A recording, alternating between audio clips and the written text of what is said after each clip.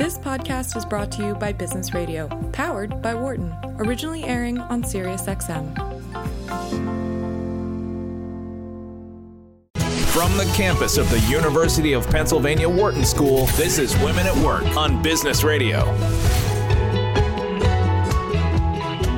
Welcome to Women at Work and our weekly conversation about how we can help more women join, stay, succeed, and lead in the workplace. I'm your host, Laura Zarrow.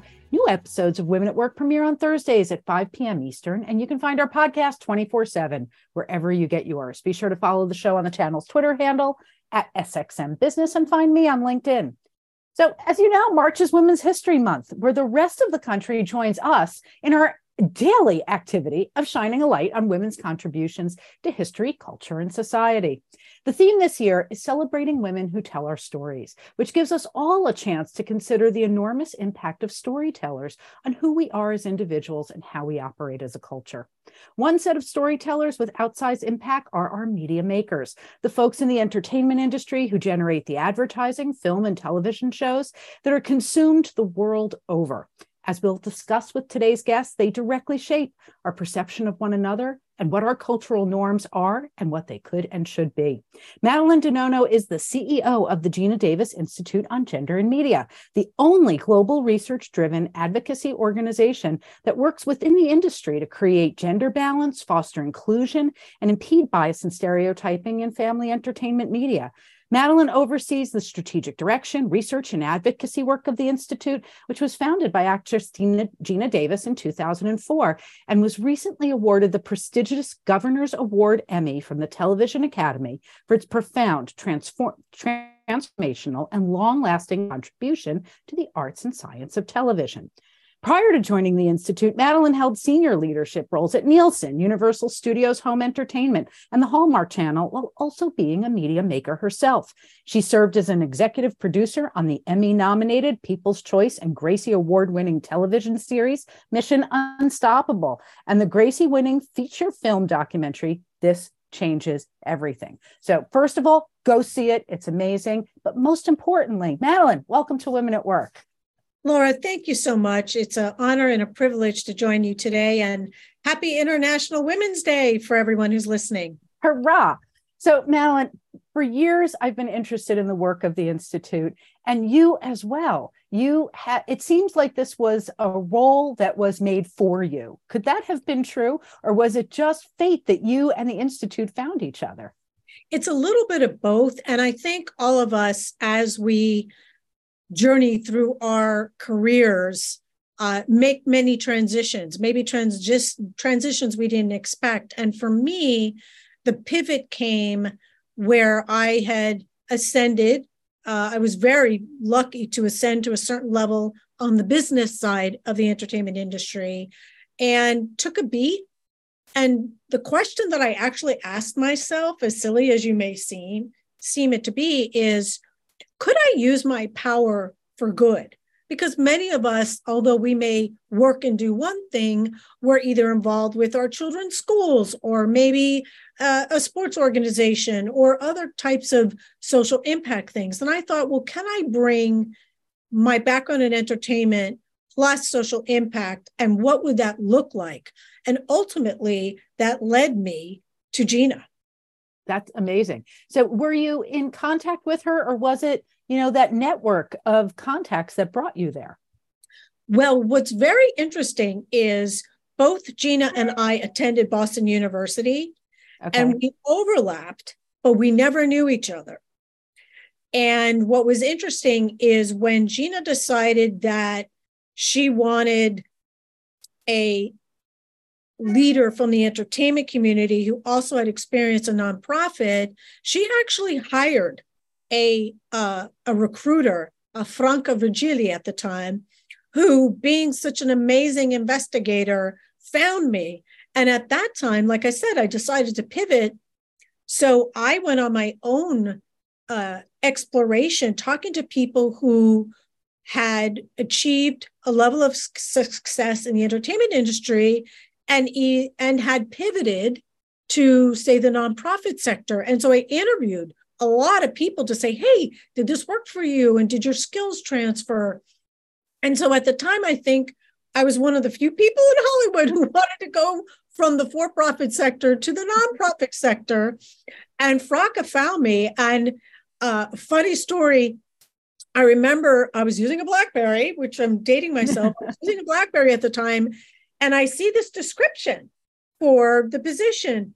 And I said to my husband, can you read this? Because I tend to read the verbs, people, just so you know, if you send me an email, I tend to read the verbs. Can you read this very carefully? And he said, this is what you've been looking for. And when Gina and I actually came together, I said to her, what do you want? And she said, I want world domination. And I said, okay, here's what that looks like. 1, 2, 3, 4, 5. And that's how we've been rolling for 14 years. I love hearing this story for a number of reasons, because it's so instructive for there's so many women, I think, who are trying to do what you've done in different ways. How do we shift to work that's really meaningful to us, where we can make an impact in the world? Sometimes that's the zig and the zag from our previous careers. It's so useful to hear how you had all those informational conversations to figure out how to do this and where to aim, but that you also had faith in yourself and took the leap. So when you got there, clearly ready to take on world domination, and Gina clearly had a vision. How did you translate that into a living, breathing strategic plan? Well, what was really easy for me is Gina had a very specific vision. She had a specific theory of change. She had started the Institute, bootstrapped it herself. And so for me, I was able to assess, what have we done? Mm-hmm. Where do we want to go? How do we get there? What financial support do we need? And then I always like to talk about my initials should be OPM versus CEO, which means other people's money. So I'm the leader of OPM. And how do you OPM it to be able to achieve all of these things? So the strategy, the vision and the strategy were in place. I just supported Gina as the little engine that could, to kind of bolster and make her vision even a bigger, reality. So talk to me about this theory of change. It's pretty simple. Gina wanted the data to understand at that time. So let me back up. In 2004, if you were to ask someone, what was your definition of diversity? Gender was not on the agenda. And Gina, by watching content actually with her daughter at the time, who was a toddler, noticed this disparity in terms of female characters, their presence, their agency. And she thought it was really strange, given that we're in the 21st century. And she thought, well, I want to know if I'm really right. And so she bootstrapped and was able to fund the first ever study of family content in TV and film, and found out at that time, for every one female character, there were 3 male characters, and so on and so forth. And with that information, she decided that she wanted to engage the business, the storytellers themselves, and not the public, mm-hmm. because they were the ones that were controlling, funding the media, the content, the pipeline. And so our theory of change is predicated on, first, what's happening in the industry? What are we seeing in terms of diversity, equity, inclusion? And then we take it out to each and every content creator. And then we measure, how are they making progress? How is the industry making progress? And then we will do the study again and measure it. And that's kind of the theory of change. And we know that what we do benefits humanity, but we felt we could be more successful going directly to the people who are making the content versus asking consumers to storm the gates of their, local TV station or their local studio. And we have been successful based on that theory of change. So what of the people that you're targeting in the business, what percentage of it are the producers and studios that are funding the projects? the people working to hire the team that does this, choosing the directors and the writers, and the people who are in front of the camera? So I would say we focus on narrative culture change work. So we really focus on what is it that you're seeing on screen. We are not focusing on what we consider conscious bias, which is who's getting hired for the job. Because for decades and probably 100 years, everyone has known the disparity with female directors and writers and producers and getting access to capital, getting funding. There's many institutional organizations that have been working on that, the unions, the guilds, all of that. But when it comes to what we see on screen, that could be fixed immediately with a pencil or keystroke. And so we decided that that was the low-hanging fruit, and that's what we wanted to concentrate our work on. It's a potent, powerful strategy. It makes perfect sense. One of the questions I have, one of the miracles of your work, but I want to unpack it if we can, is it's one thing if, like you said, it's the DEI process, the building DEI in the makers themselves, who's hired by the studios, is one thing. And we've talked a lot, especially here, about how if you put different people in the seats of being the storytellers, with different storytellers, different stories get told. How do you get the same storytellers to change whose stories they're telling, what characters they're including, what narrative arcs they're developing? How did you penetrate their consciousness? Well, to level set, storytellers tell stories that they know because it's sharing lived experiences or they love. And we would never want to invade that or their authentic truth.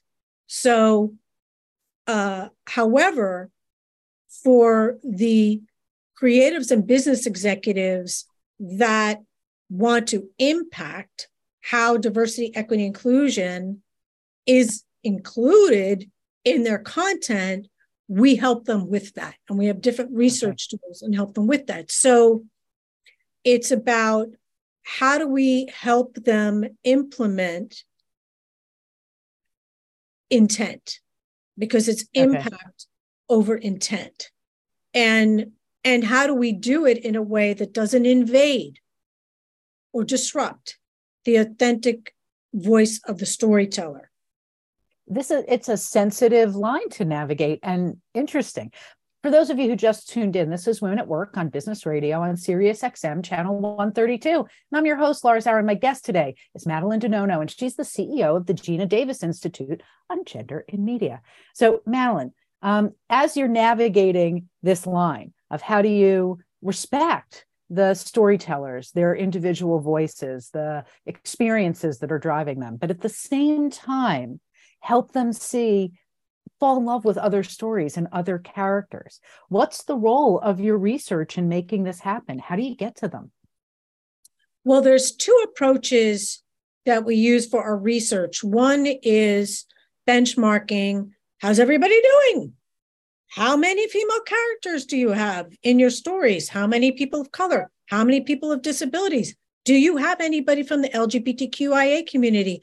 Do you have talent that has many different types of body shapes? Do you have a lot of light-skinned or dark-skinned characters? Do you have older characters who are of an age?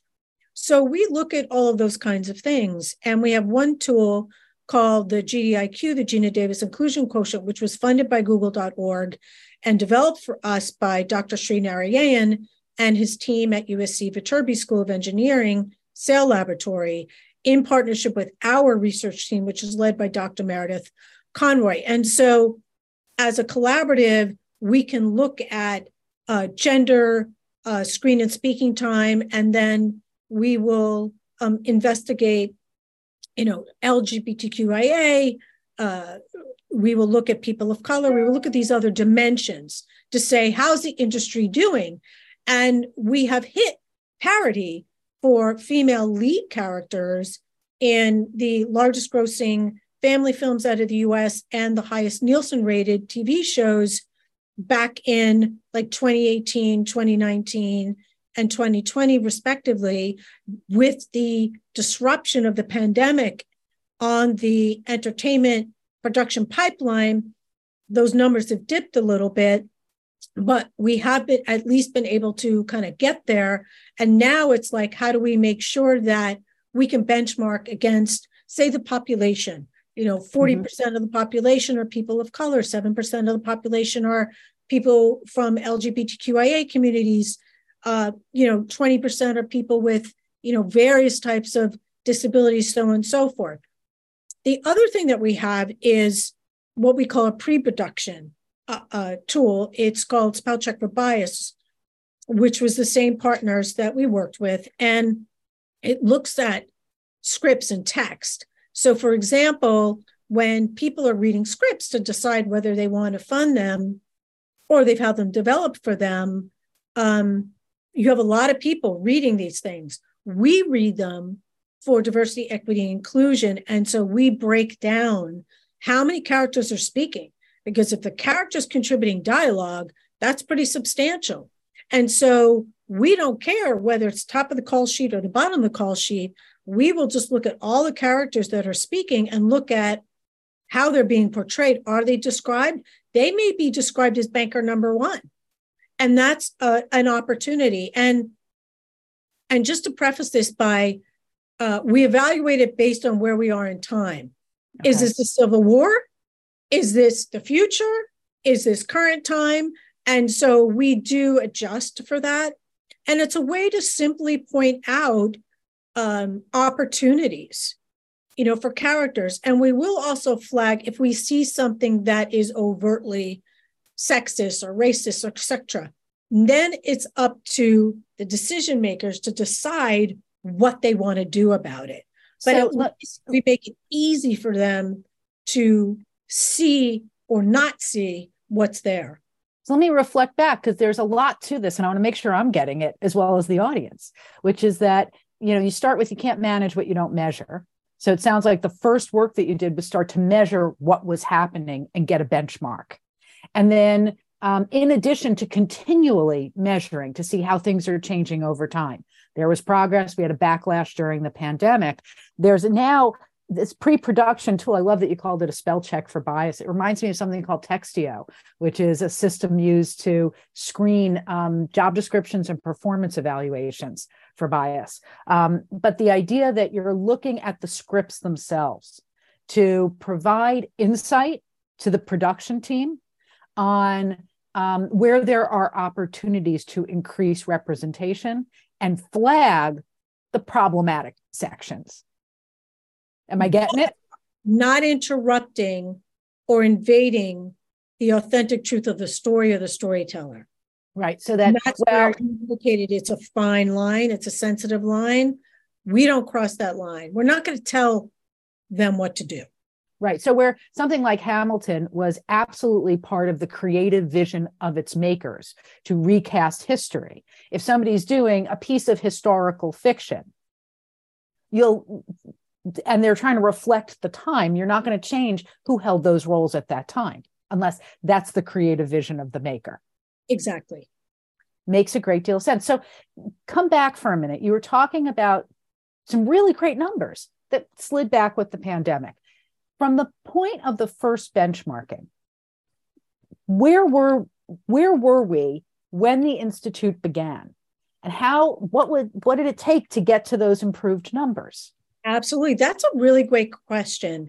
So back in 2004, I would say female characters, depending on if you were looking at female or TV, were probably in the 20s in terms 20% of screen time. Mm-hmm. Not screen time, but just showing up. 20% of the characters in the piece of media. We weren't able to extract screen and speaking time until we launched GDIQ, because it was something that required machine learning and could not be done with the human eye. And at that point in time, we found that even if there was a female lead character, she was on screen and speaking a third of the time less. Wow. than her equally weighted billed male counterpart. So in the media that we were consuming at that moment and up to that point, it's like the world existed with, 80% fewer women than it does in real life and far less engagement in real life dialogue. So our media world really did not represent our real world at all. Not at all. And when you look at the intersection, which we use an intersectionality lens, when you start to think about, well, of those female characters, which ones were people of color, and which ones may have been female people of color and have a disability, and which ones may have been over the age of 50. I mean, it shrinks and shrinks and shrinks to literally, 0.02. I mean, so you have to look at the whole, the whole picture. So as you were looking at the whole picture, it seems like you've also examined who are the characters that the women who are there and are speaking are playing, which, as I understand it, represents a world where women are overwhelmingly sexualized and victims or secondary characters. Simply put, young, dumb, and sexy. Right. That's what we found. So how did you package this information so that the people who need it, who you were aiming to persuade, could take it on board? Well, just for your listeners, if you haven't gone to our website, which is cjane.org, we have a lot of studies that are published. We try to make them very digestible. We use lots of pictures and charts. And what we do is we usually do a large-scale industry event to socialize the study. And then we literally drop in to all kinds of existing production meetings and gatherings and present the findings. And then we'll track, how the progress is. So it's a very high touch social impact that we do. It's very high touch because it's based on relationships. It's based on real people making decisions. And this is art. It's creative. Mm-hmm. And so that's how we have, operated and been able to engage and share. And also, one of the big visions that Gina had in terms of our operating dynamics is we never shame and blame. So if a major content creator invites us in to present or discuss their challenges, they will never, ever hear us speak their name in any public forum. You have to decide which path you're going to take. And we did not take the carrot and the stick approach. We took a collaborative approach because we've been in the industry and Gina is still acting in the industry. Right. And so we wanted to take a collective impact and a collaborative approach. And that has made it a lot easier because we can be a trusted, credible, outside party and work with them very collaboratively. Also, how often does it really work to shame and blame somebody into better behavior? Helping educate them, building trust, collaborating is the way in so many different dimensions of life we get people to change for the better. So it seems like it was not only wise, it was wise on multiple dimensions to take that approach. Was there an early success that you felt gave you lift? We've had a lot of successes where storytellers or artists or business decision leaders have, heard us and were struck by a particular data point and made changes to their content, because of that. One story, one of our board of directors, Wendy Calhoun, she's an amazing showrunner writer at the time. And she's also on our board of directors. She was working on the TV show Empire, which was very, very successful.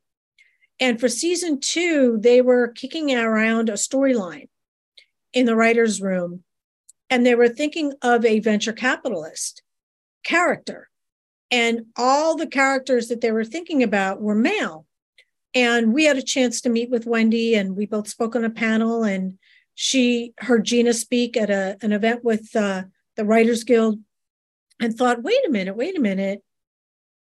Are there female venture capitalists? Could it be a female character? And went back and found binders full of female venture capitalists. And that character was played by the wonderful actor Marissa Tomei for season 2. So that's just an example as how, someone has been inspired, and it turned out to be, a major character. That's a marvelous story. We need to take a short break, but don't go away. When we come back, I'll continue our show honoring Women's History Month with my special guest, Madeline Denono, the CEO of the Gina Davis Institute on Gender and Media. I'm Laura Zarrow, and this is Women at Work on Business Radio on Sirius XM, channel 132. We'll be back in a moment. You're listening to Women at Work on Business Radio. Welcome back to Women at Work and our weekly conversation about how we can inspire more women to join, stay, succeed, and lead in the workplace. I'm your host, Laura Zarrow, and I'm the Executive Director of Wharton People Analytics. My guest this hour is Madeline Denono. She's the CEO of the Gina Davis Institute on Gender and Media. Madeline, welcome back. Thank you, Laura. It's such a joy to be with you. So in the first half hour, one of the things, of the many things you shared with them, one of them was what I would call core value. A way that Gina decided with you, like, you're not going to shame and blame an industry into changing. But it made me wonder, you're so purpose-driven, so thoughtful about the Institute, starting with Gina's original vision. What are your core values for your team, for how you operate within the Institute? Well, one thing that we did very early on, when Gina and I came together, we had a limited budget. And at the time in 2009, you could quote verse and chapter on what things were happening in terms of recession and all of that. And we didn't know what the climate would be for fundraising. And so we decided to be a virtual organization because, unlike 90% of nonprofits, we were not providing a direct service to people. We're a think tank. We're a research-driven think tank. And so we decided to be virtual. That provided a number of opportunities. One, no office overhead. Right. Two, we were allowed to engage people, and particularly a lot of women, who for many reasons were not able to drive to work or work a 9 to 5. We had flexible hours, flexible location. And as a result of that, many women, and particularly women who are caretakers of any nature, lots of times they get kicked to the curb. And I know you could speak to that. And all of this fantastic institutional knowledge is left behind. And so not only are we're able to acquire top-notch talent, we were able to retain them. And so we've always been virtual. We have people working for us now in 11 states. And so the pandemic didn't impact us at all. I think we went from Google Hangout to Zoom. Right, just simply because a better product came onto the market. That was it. So when you talk about team, how you build your team, if someone was a phenomenal PhD in Maine, which we have, great, they can work with us. People could be anywhere. So we were able to get the biggest brains to work with us and be very supportive of being virtual and having a flexible, location workplace. So that's one thing. The other thing is that, we've always empowered our team to be leaders, in their area. And that's also, very, very, very important. So there's dynamics. And one of the dynamics I learned very early on in my career was always hire people who are smarter than you. always. And smart in different ways too. Always. And don't hire people who just yes you to death. Like, you will never be creative. You will not be innovative. You have to have discourse. You just have to. So there's a lot that's kind of baked into how our team came together and the kind of people that we have, which it's a very diverse team. And most of the people who are with us have been with us a very long time. So, Madeline, there's a lot in there that I want to unpack for all different kinds of businesses. So the fact that you were able to build this extraordinarily diverse team and retain them the way that you did, if I'm hearing you right, it had, I'm not going to say everything, but a lot to do with the fact that this was a fundamentally flexible virtual way of working that was designed to incorporate all the variation in needs and availability as long as people were bringing their A game. Am I getting it right? 100%. It was very, very, very intentional. And, think about it. A lot of women make career decisions because they want to have families. Right. And a lot of women still today don't think they can have it all. They can't have their children and be a CEO and for us, I can't even count, like, how many babies have we had, on our team? It's like, oh my God, your kid's 7 years old now. Oh my God, what happened? So they've, been able to keep working the whole time and have their family and have their life and not sacrifice. Yeah. And in a world where everybody else is struggling to retain senior talented women, and women came out of the pandemic absolutely fried. The idea that your team thrived, stayed together, it's a testimony to the way that you built this kind of like upside down from the way that other organizations do it. And as a result, you're like squarely on your feet. It's really impressive. So along the way, one of the things that lots of organizations have struggled with, particularly the naysayers, oh, we could never be virtual. Oh, that would never work. What about team culture? How, given that you've always operated this way, and that you express like, oh my God, your kid's 7 years old, like you connect with each other as people on gathering.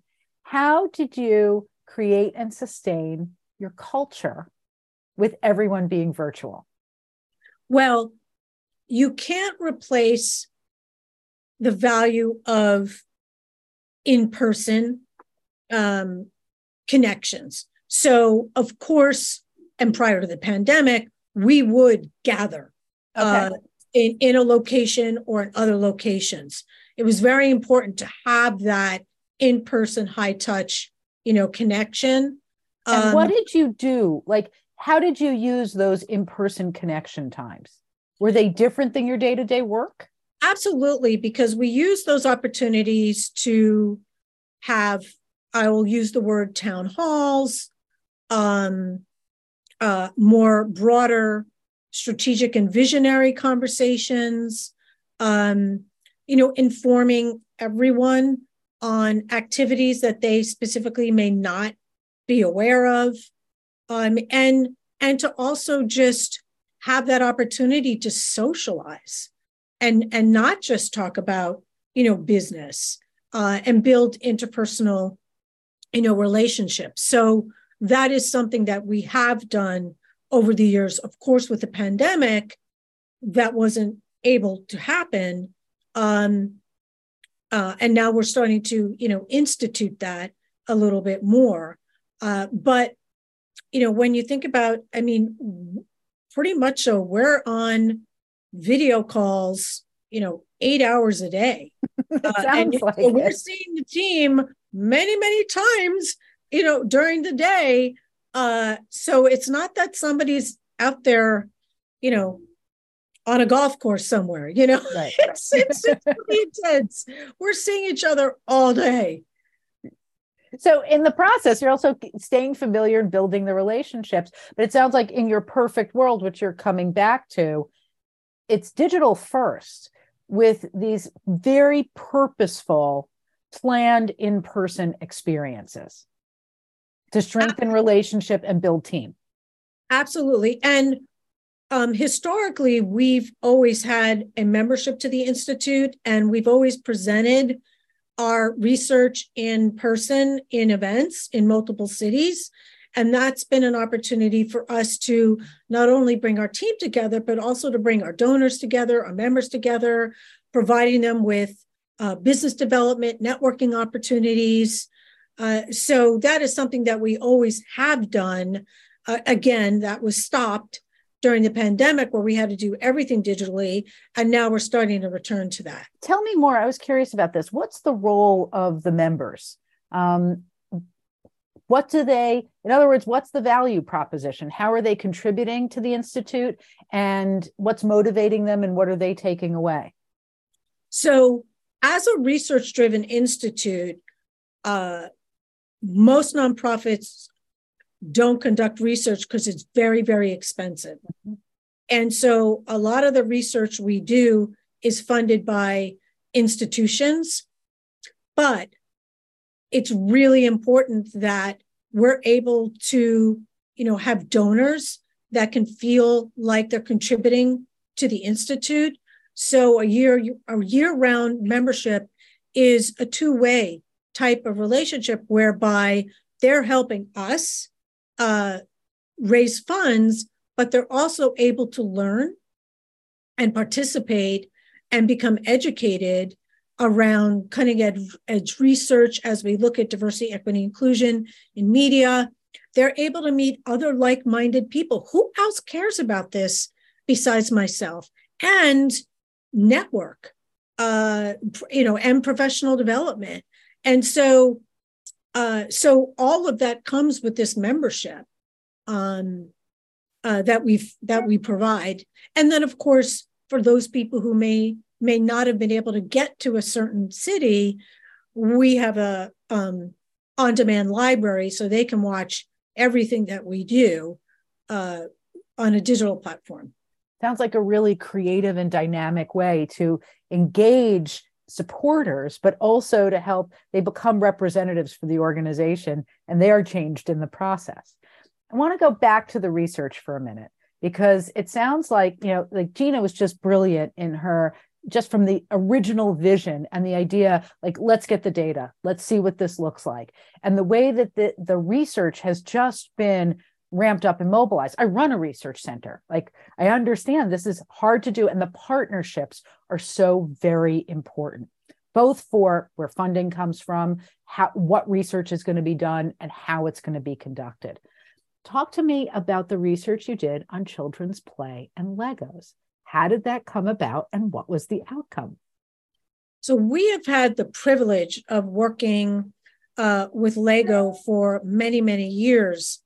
And it was simply born out of me speaking at one of their events digitally a number of years ago. And, Lego is a purpose-driven company. It's baked into their essence from the very beginning. And as a leader, they are invested in making sure that all children can play and play freely and have access to play, and that can grow up to be creative and innovative people. And so they wanted to get an understanding of diversity, equity, inclusion, and how they were doing. And they also were very interested in understanding gendered play. And also, what is the role of parents influencing their children, and finding out, like, what's the footprint that parents are placing on their children?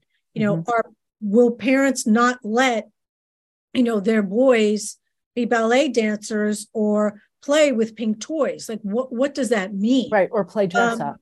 Are parents more encouraging of their boys to engage in building and, say, more STEM activities, and influencing their girls to more say, softer skills like dancing and performance. And they were really interested in understanding where consumers are.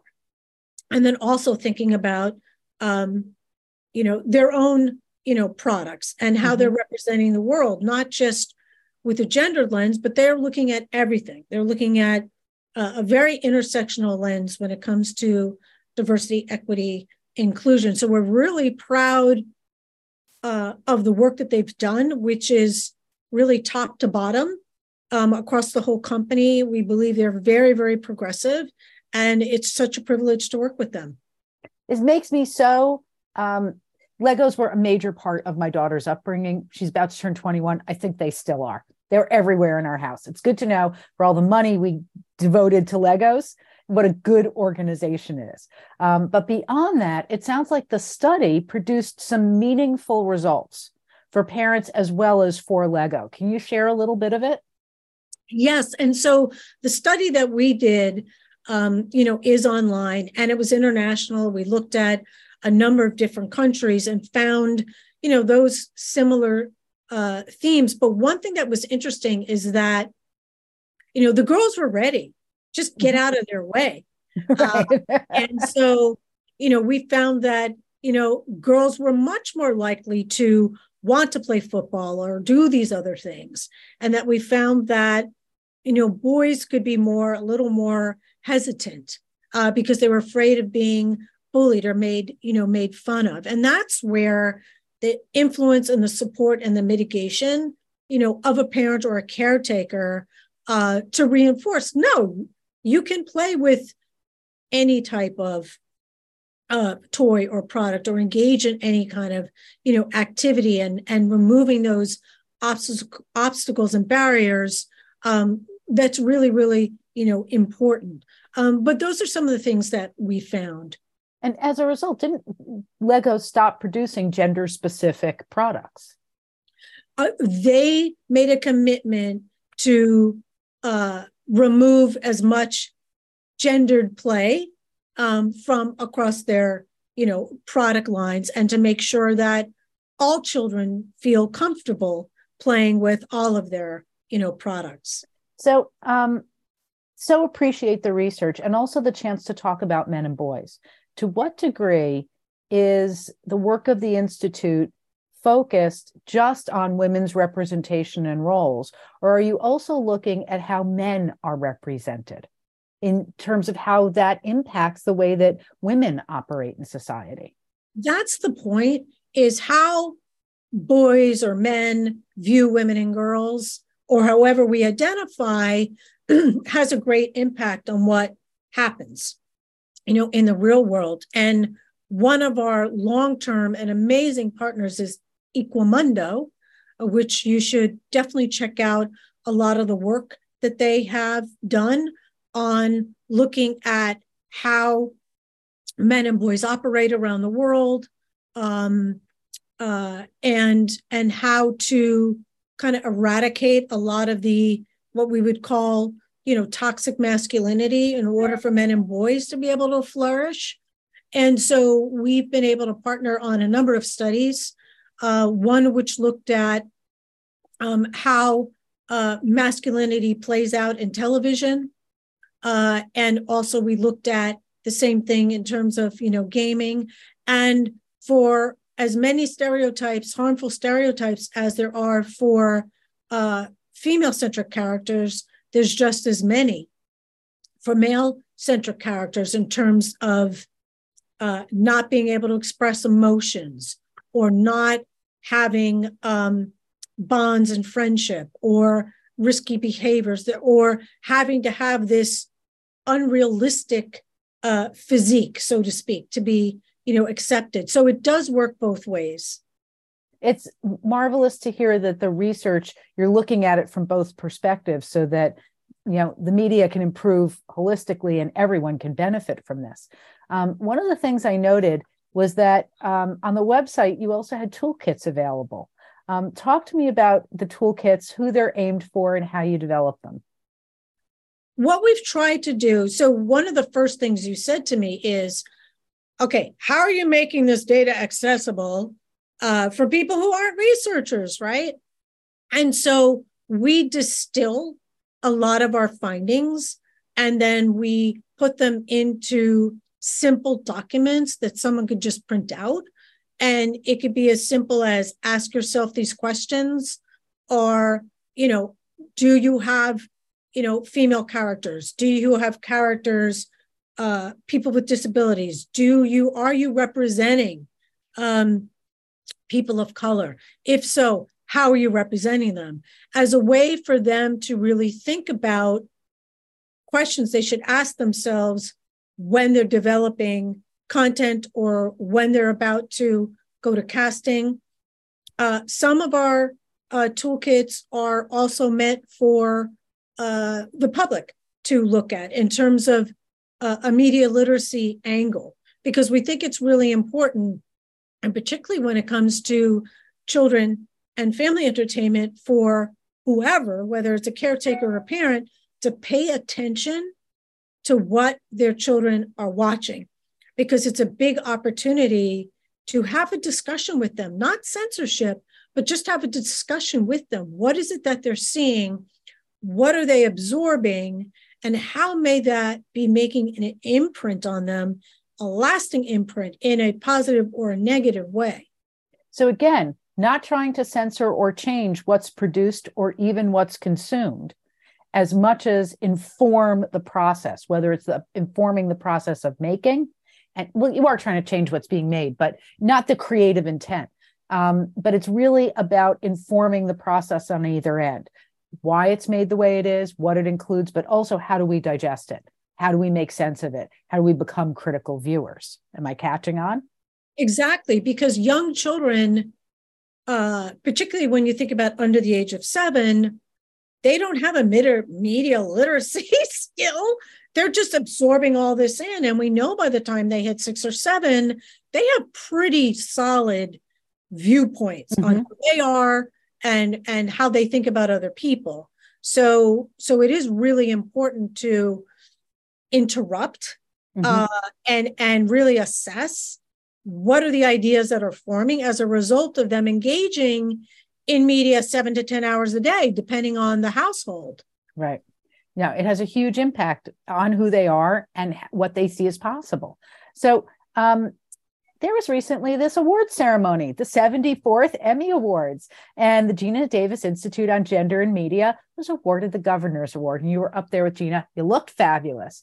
But more importantly, tell me what the award meant to you.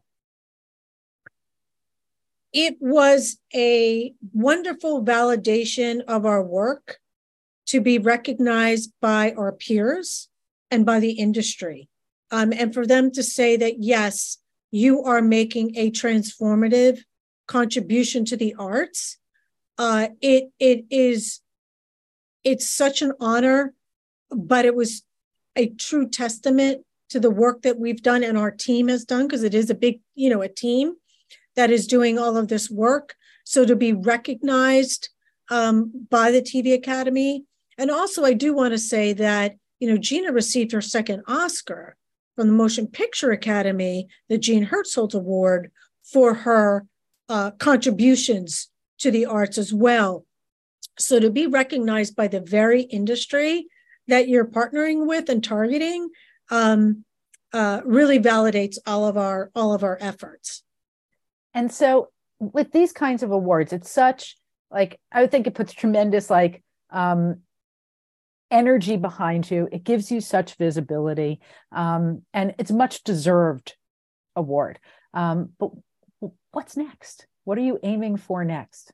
Obviously, you weren't doing this to win awards, but what do you see next in your strategic plan? Well, for us, it's really about pushing the industry forward and making sure that we can start hitting these parity numbers across all of our dimensions and not just, gender. There's a lot of work to do when it comes to people of color, people with disabilities, and the intersection between gender and those other dimensions. We have an initiative called #GirlsLeadSTEM, which is really focused on encouraging girls to pursue STEM education and careers. So check out #GirlsLeadSTEM. And it's a collaborative initiative and we're really excited to go into our second year of that work.